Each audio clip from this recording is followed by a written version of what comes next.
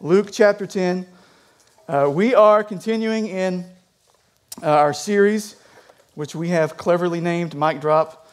I'm not that creative. I didn't come up with that. But what we're doing, just to kind of catch you up if you've been away or if you're new here this morning, is we've just been going through Luke's gospel, looking at these different moments, call them mic drop moments, where Jesus showed up and he did something. He performed a miracle or a healing, or he said something, or he taught something that kind of left everyone there just blown away. Right? Like everyone in attendance or everyone that kind of witnessed whatever happened, it's a mic drop moment, and that everyone's attention goes to Jesus, and they just, man, who is this man? What kind of power does he have? What kind of authority does he have? And so we've just been looking at some specific moments through Luke's gospel. We're going to be in Luke's gospel for a while because it's a long one, but it's going to be awesome. Okay, and the reason we're doing this is because I've said this every week, but I just want to kind of reorient our minds around it. It's just that we would do well, like the people in these narratives, to just stop and just pay more attention to Jesus.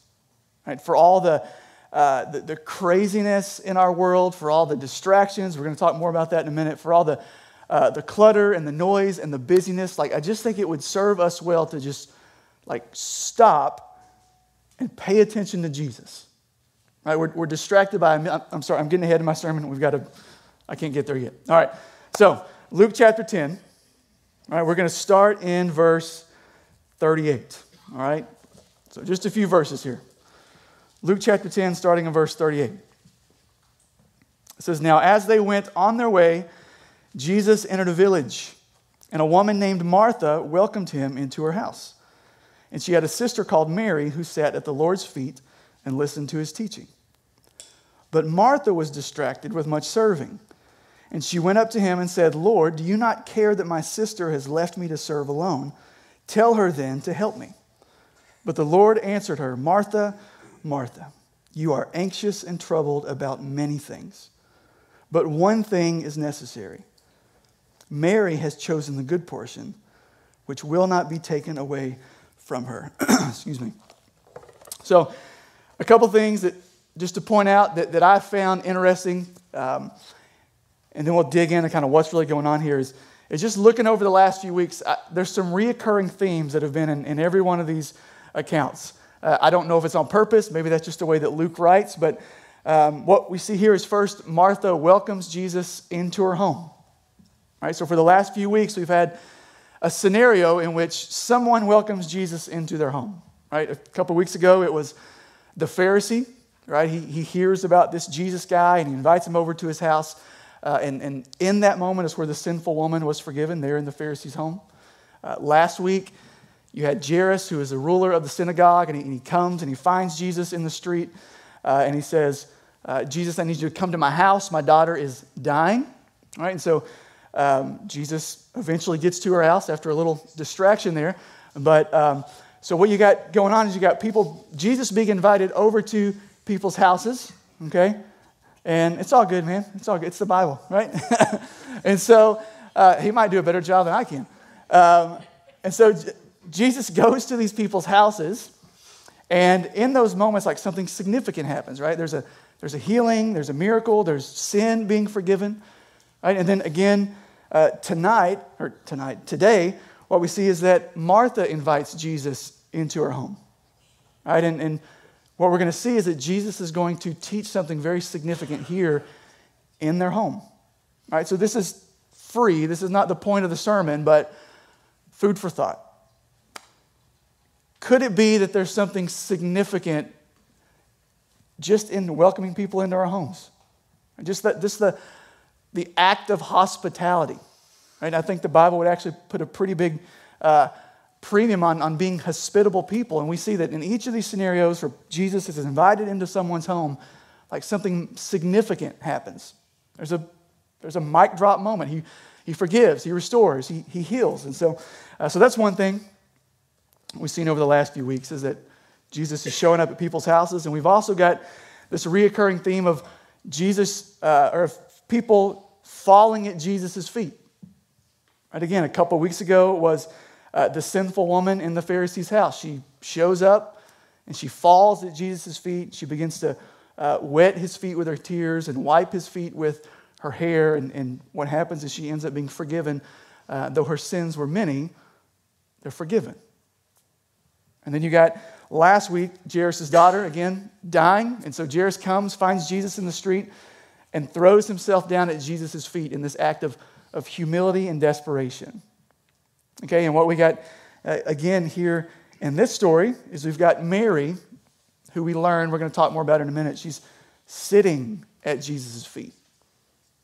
All right, so a lot of hanging out in people's houses, a lot of hanging out at Jesus' feet. All right? So those are just some things that we've seen. But what I want to do before we talk about Mary, right? Because Mary's going to be sort of she's the good example, right? But before we get to that, Luke gives us the contrast of her sister Martha, right? So let's look back at verse 40. But Martha was distracted with much serving. And she went up to him and said, Lord, do you not care that my sister has left me to serve alone? Tell her then to help me. All right, so we're introduced to Martha here, Mary's sister. And what we learn about Martha is the problem at hand here is that she is, it says she is distracted with much serving. So the problem is not what Martha is doing. The problem is what her doing is distracting her from. Right? It's just to kind of frame this. She's in her house. She's invited Jesus into her home. She has Jesus, God wrapped in flesh, sitting in her living room. I don't know if it was her living room. That's just conjecture. Okay? Sitting in her home. Maybe it was an open floor plan and the living room and dining room all ran together. I don't know. Regardless, Jesus, I got to quit doing that. Jesus is in her home. And she is distracted by the casserole. Right? I'm assuming she was Baptist. Okay? I've got to quit. I'm sorry. But she's distracted by what's going on when she's got God wrapped in flesh sitting in her living room. The same Jesus that he's gained some notoriety, right? The crowds are showing up. He's been healing people. He's been casting out demons. He's been raising people from the dead. He's been calming storms. That Jesus is in her living room, and she's distracted by infinitely lesser things. Okay? But before we criticize her, I want to be clear, like the same Jesus that's sitting in her house is also the same Jesus that would say that he came not to be served, but to serve. I almost got that really bad, didn't I? He came not to be served, but to serve. And to Martha's credit, I'm going to do that the rest of our time together this morning. To Martha's credit, like she's serving. She's doing a good thing. Right? Like this is what Jesus came to do, to serve. And so Martha is serving. And to give her the benefit of the doubt, it's reasonable to think that she's serving kind of in preparation for Jesus. Right? That's conjecture, but right, she invited Jesus. He's a guest of honor. It's reasonable to think that all her preparation and serving is to acknowledge him as the guest of honor that he is. But still yet, as good as serving is, it's distracted Martha from the most important thing. Right now, if we could kind of take what's going on here and sort of overlay it to our lives today, here's what I'm convinced of. Right? Maybe this is just my opinion, but I think it's an informed opinion. I think one of the enemy's greatest tactics, strategies in sort of derailing the people of God is just to distract us. Just distract us. Amen. Right? So I've got this quote. This is from C.S. Lewis. Anybody know C.S. Lewis? Chronicles of Narnia, that kind of stuff, right? This is from a book he wrote called The Screwtape Letters. If you've never read it, the context is it's a fictional work where he writes a series of letters from an older, more experienced demon to a younger apprentice demon to kind of help him learn how to tempt his subject. Some of you guys are like, dude, what kind of books are you reading, man? It's a good book. I would commend it to you, okay? It is a fiction, but it's like shocking, like some of the things you read in it. But here's what C.S. Lewis writes in this book. Remember, this is an older, more experienced demon training this younger apprentice demon. Here's what he says. The only thing that matters is the extent to which you separate the man from God.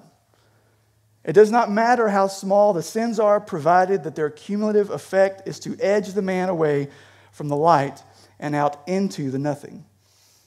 Listen to this. He says, murder is no better than cards if cards can do the trick. Indeed, the safest road to hell is the gradual one. The gentle slope, soft underfoot, without sudden turnings, without milestones, without signposts. His point is just that your enemy will do whatever it takes to divert your attention away from the Lord. And it doesn't have to be adultery. It doesn't have to be you giving your life over to some sort of addiction.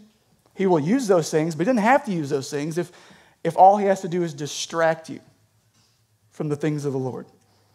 Right? That's all he has to do. That means like he will use good things, repurpose good things to distract you from the better thing.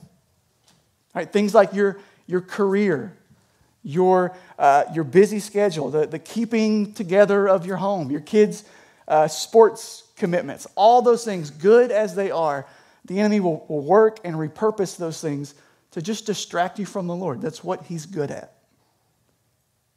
He doesn't have to tempt you to fall into some sort of grotesque immorality if all he's got to do is just distract you and keep your eyes off of the one who really matters. It's like, I don't know if you guys are like me. You may have noticed I get distracted easy. And so there have been multiple times where I'm driving down the road and like I know where I'm going, or I know where I'm supposed to be going. I did this literally last night. We were going out to eat. I know where I'm supposed to be going, and then all of a sudden, like 10 minutes down the road, I realize, why am I where I am right now? Because I knew where I was supposed to be going, but whether it was a conversation I'm having with my wife, or I'm like threatening the kids in the back seat, or there's just something on my mind, or I get like caught up just screaming at the top of my lungs, singing a song in the car, like I just get distracted. And I just totally miss or blow by where I meant to go. Anybody else do that? Yes, sir. Okay, both of you do. Excellent. I feel like I'm in great company. Here's the point, though. Right?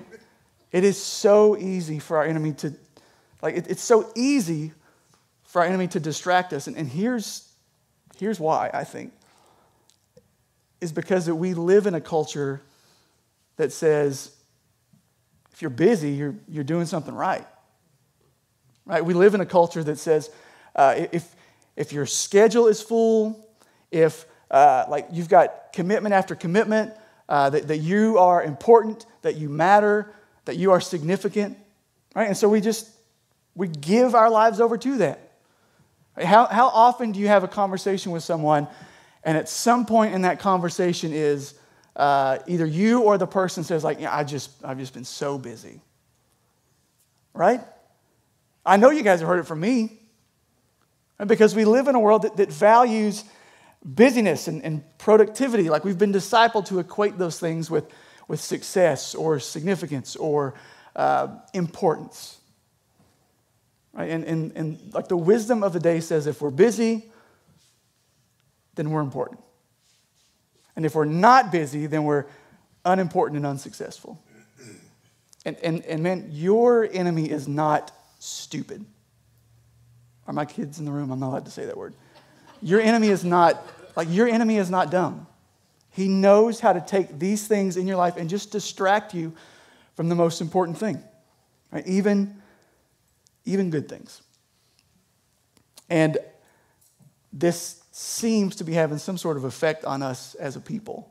And we kind of see it here in verse 41. Here's what we read. It says, but the Lord, talking to Martha, he says, Martha, Martha, you are anxious and troubled about many things.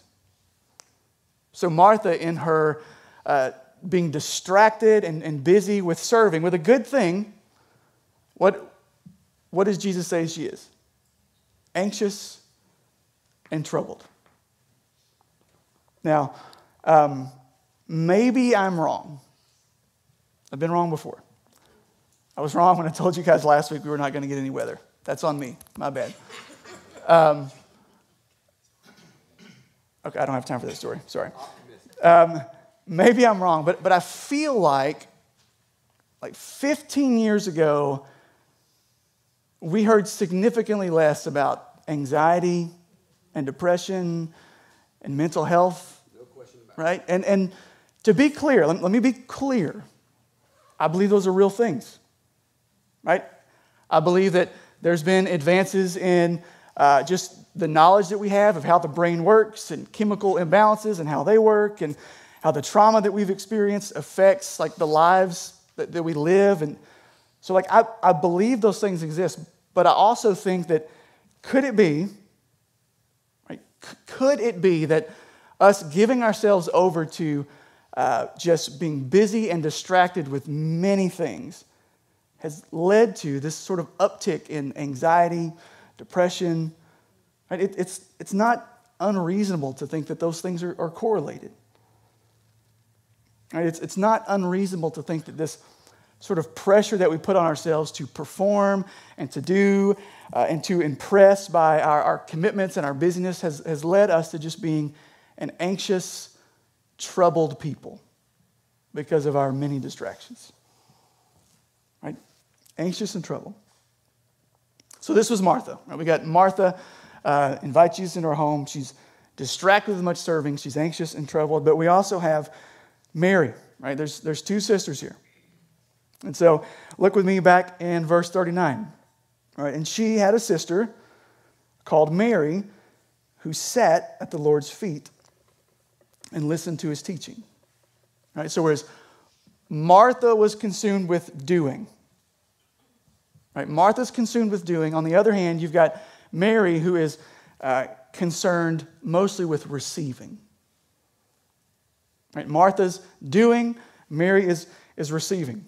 Right? She's chosen presence with Jesus over her own sort of personal productivity. Right? That's Mary. And Martha doesn't get it.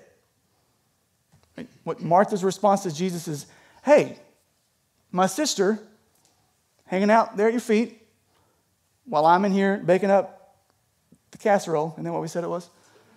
Like, shouldn't she be with me? Like, can you tell her to get off her tail and get in here and help me set the table? That's my paraphrase of what's happening. And so Martha doesn't get Mary's posture of just being still and quiet and receiving. But look at what Jesus says to Martha in verse 41. It says, but the Lord answered her, Martha, Martha, you are anxious and troubled about many things. And here's the emphasis, verse 42. But one thing is necessary. Mary has chosen the good portion, which will not be taken away from her. According to Jesus, Mary had chosen what was necessary, what she needed to do. And it was it was the good portion.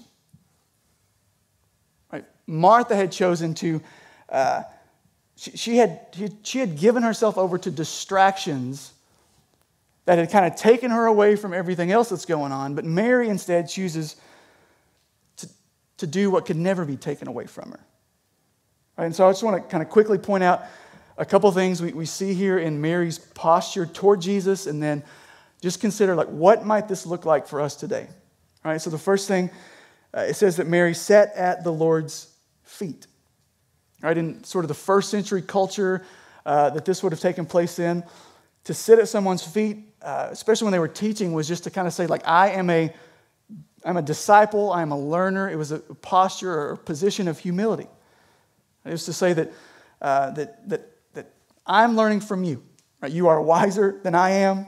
I need to hear what you have to say to me. All right, so what you've got Mary doing here is just sort of humbly, quietly submitting herself, acknowledging her need to receive from Jesus. Right? She's aware of what else is going on in the house. It's not like she doesn't know what Martha's doing. Remember, this is an open floor plan. She can see it. It's not that she's just unaware of Martha's doing and serving. It's just that she says, I need what Jesus has for me more than I need to be involved in this other stuff right now. So she sat at the Lord's feet, acknowledged her dependence on him, and then says that she listened. Right? So didn't just sit at his feet, but she listened. Right? And that kind of conveys this idea of like she was actively paying attention. Right? Any of you that have children know, any of you that have husbands know, there is a difference between hearing and listening. Right? I hear most of what my wife says. Sometimes I struggle to actually actively listen to it. You guys ever do that? Have that moment where like you know your wife asked you to do something and you leave the room and you're like, oh man, what was that I was supposed to do? Right? But Mary, she's not just hearing, like she's listening. Right? She knows what, like she needs this. And so she's not just fitting Jesus into some margin in her life, like when she has room and space for it, she's intentionally seeking out his presence. All right? She made a conscious decision to set aside everything else because she needed to spend this time with Jesus. And then she's not just listening to him talk. She's not just listening to engaging conversation. It says that she's listening to his teaching. Right? More specifically, she's giving her attention to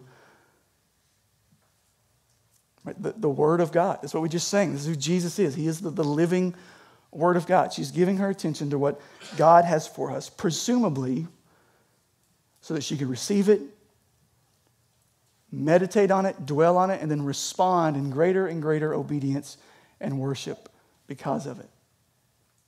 Right? So what might this look like for us today? All right, we don't physically have Jesus in the flesh sitting in our sectional, in our open floor plan houses, right? So what does this look like for us to sit at Jesus' feet today? All right, and the reality is it's just going to look different depending on what stage of life you're in, what season of life you're in. Right, here's what I know.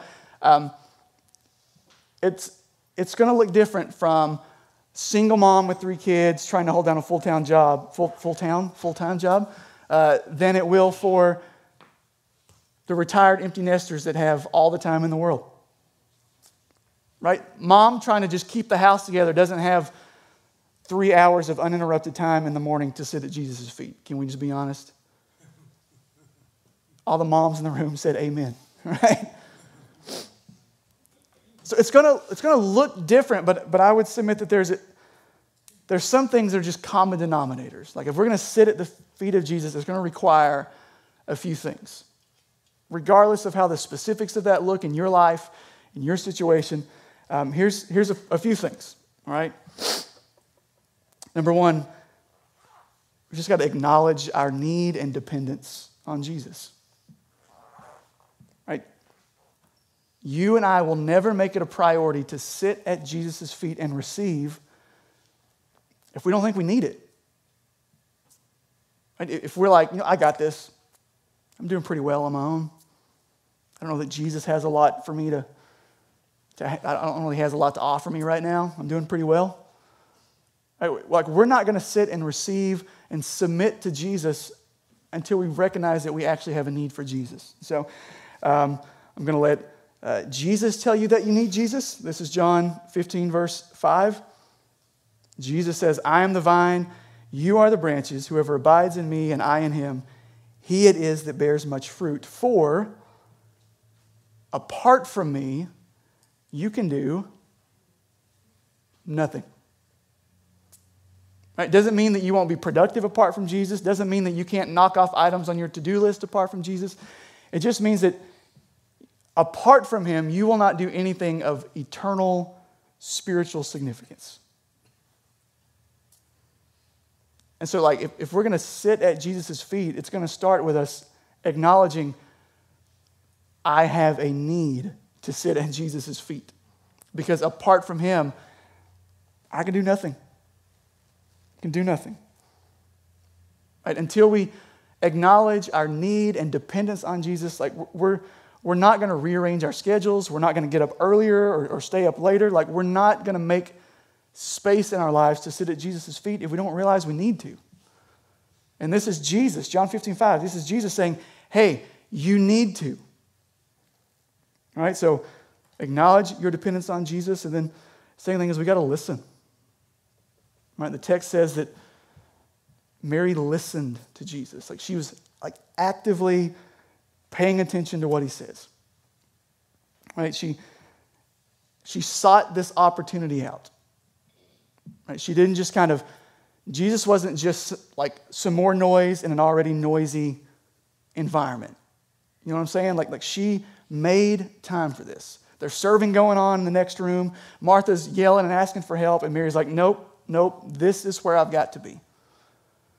And so again, that's going to look different for each of us. For me, like I've got to get up early. We're not being legalistic about this. If you're a night owl, more power to you, right? I'm going to bed at like 10 o'clock. But for me, it's like I know if I don't get up before my kids get up, it ain't happening. You know?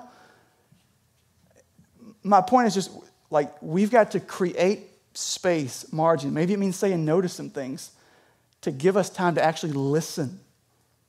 Right? Not just hear, but to listen and meditate and dwell and pray and read and respond.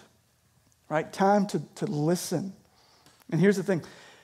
You will not naturally drift towards that. Because remember we talked about earlier, like we live in a culture which says you've got to check off your to-do list, you got schedules, you got all these events going on. Like you will not naturally drift towards listening unless you make space to listen. It requires some intentionality. Right, so we're going to acknowledge our need for Jesus. We've got to listen to Jesus. But more specifically, like we've got to get in the Word. Right? Get in the Word. This is what Mary was. She's listening to Jesus' teaching. She's listening to God incarnate teaching her. All right, now, again, we don't have Jesus in the flesh to sit and teach us. Right? But we have this. Right? We have the Word, like the living, active Word of God. Right? Breathed out by God, profitable for teaching and correction and reproof. Like this is what we have. So we got to like give ourselves to this. And if you don't know where to start, we have a reading plan on our website. You can follow along with us. We even write devotionals with it every day of the week to kind of help you maybe process some of the things you're reading. We got to give ourselves to the reading of God's Word. And this is, again, nothing to be legalistic about. It's not what we're here for. Right? I would submit to you that even, this is for me. I can't even read on something digital. Like I'm a nerd. I love books. You ever come to my office, you would know that. But like for me, it's like I got to read like from this, because if I'm reading from a phone or an iPad, the first thing that pops up or dings, I'm like, squirrel, you know? Like that's just me. Maybe that helps you out too. I don't know. Again, whatever works for you, so long as you are acknowledging your dependence on Jesus, you're making space to actually listen to him. And what you're listening to is his word for you. Right? So here's what we're going to do. In just a moment, we're going to move to a response time. The band's going to come and sing. But before we do that, I actually have a sort of a brief story I want you to hear. And this is from a dear saint named Marie. So if you would direct your attention to the video screen. Tell me a little bit about yourself. My name is Marie Puckett. I've been here at Valley Creek for 48 years, close to 48 years. I've been a Christian 47 years. I'm a retired nurse from the hospital. I love to quilt, make quilts for other people. I enjoy that, and I pray over while I'm making them. Has there ever been a time where you would consider yourself a Mary or a Martha? Yes, quite a few years ago, I realized I was more of a Martha. I was so busy at the church and doing things and constantly staying busy at the church. And one year they want me to do Bible school again. And I took the material and I really wasn't happy with it. And a friend of mine, Donna, at work, she sat down and talked to me and wondered what was bothering me. And I told her, and she asked me if I was praying and reading my Bible and stuff. And I told her no, I was too busy to do that. And she talked to me what I need to be doing. And I started praying and reading my Bible and realizing that I was getting too far away from God. And so I went and took my Sunday school, Bible school material back to them and felt relieved and realized I need to be more like Mary. In Psalms it says, "Be still and know that I am God." And then my devotional says, "The voice of God is always speaking to us and always trying to get one's attention, but his voice is a still, soft voice. And we must at least slow down in order to listen." And then my question is, am I spending time with Christ and his words first, or am I trying to be more concerned about doing good deeds? So I don't know if you caught it or not, but her story was that she had become distracted and busy doing good things. I said she was serving at the church, serving Bible school. Right? But being overly committed and serving and doing good things had distracted her from what was the most important thing. Right? She had neglected that time sitting at Jesus' feet. And effectively, because of it, she's just trying to pour from an empty cup. And I don't know if you ever tried to pour from an empty cup, but it doesn't work real well. Right? We can't give to other people what we don't have ourselves. So the Lord uses a conversation with a coworker to convict her of where she's neglected to just receive from the Lord. Right? And I wonder if that might be kind of where we are this morning. Right? That the Lord has used something from his word, his spirit, a testimony from Marie to just convict us about, are we spending time sitting at Jesus' feet, receiving? Or have we become so distracted and frantic, running around everywhere that we're like, I just don't have time for that. I can't fit that into my schedule. Right? Because I think that the Lord would meet us here and just say, hey, this is what you need. This is the thing that is necessary. This is the good portion. Right? To receive what the Lord has for you. Right? So this morning, maybe if you just think about when was the last time you had a meaningful time with the Lord? Right? Maybe it was this morning. Praise God. That would be great. Right? But I suspect that for many of us, you kind of think back and you're like, man, I don't know when that was. Right? And if you feel the weight of that conviction, conviction is a good thing. Right? Conviction is the Lord tugging at you to come back to him. And so that's what I believe he's doing this morning, that we would respond by acknowledging our dependence on, our need for Jesus, that we would respond by listening, like actually making some space in the craziness of life to listen and hear and receive, right? And that we would give ourselves to God's word, right? God as he has revealed himself to us. So the band's going to sing a song, and this is going to be a song of response. And the song itself is a response. Right? The words of the song are basically just us saying, hey, we need more of you. I need more of you. Right? There's all these other things that I could give my time and energy and attention and effort to, and they're good things. I'm not saying don't do those, but before all those things, we need more of him. Right? So maybe as the band sings, maybe you just need to sit and receive this and kind of pray it yourself. Or maybe you want to stand and sing. You're welcome to do that as well. Right? Or maybe you just need to quietly confess to the Lord that you have let the distractions and busyness of life sort of choke out any sort of growth or spiritual vibrancy in your own life. Or maybe like Martha, because you've been running this rat race for weeks and months and years now, that you're just anxious and troubled about everything. Right? Maybe you need to lay that down. Say, Lord, I'm just anxious this morning. Maybe you don't even know where to start with it, right? You're just like, I'm anxious and I'm troubled. I need your help. That's a prayer of dependence, and I think that's a prayer that the Lord will answer. All right, so here's what we're going to do. I'm going to pray for us. All right, the band's going to sing.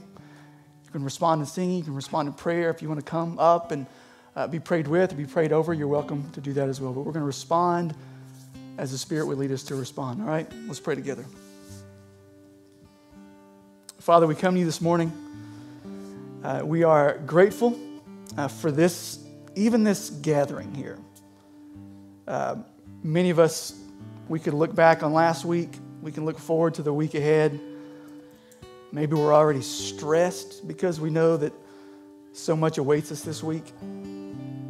So even this gathering is just our opportunity to just press pause on everything else and just receive from you. Lord, this is us sitting at your feet. So Lord, I pray that you would help us to receive. Help us to listen in this moment. Help us to respond as you would have us to respond. Lord, some of us need to say no to some things that we might say more yes to you. Some of us need to reprioritize and rearrange that we say yes to you. Lord, I don't know the situations and the circumstances. I don't know the lives and the backgrounds of everyone in this room, but you do. And so I just pray that by your Spirit, you would begin to press upon their hearts and or just gently remind them remind us of our need for, our dependence on you. Lord, I pray that you might do some course correction this morning. So Lord, we love you. We praise you. We ask that you would work. We do all this in Jesus' name. Amen.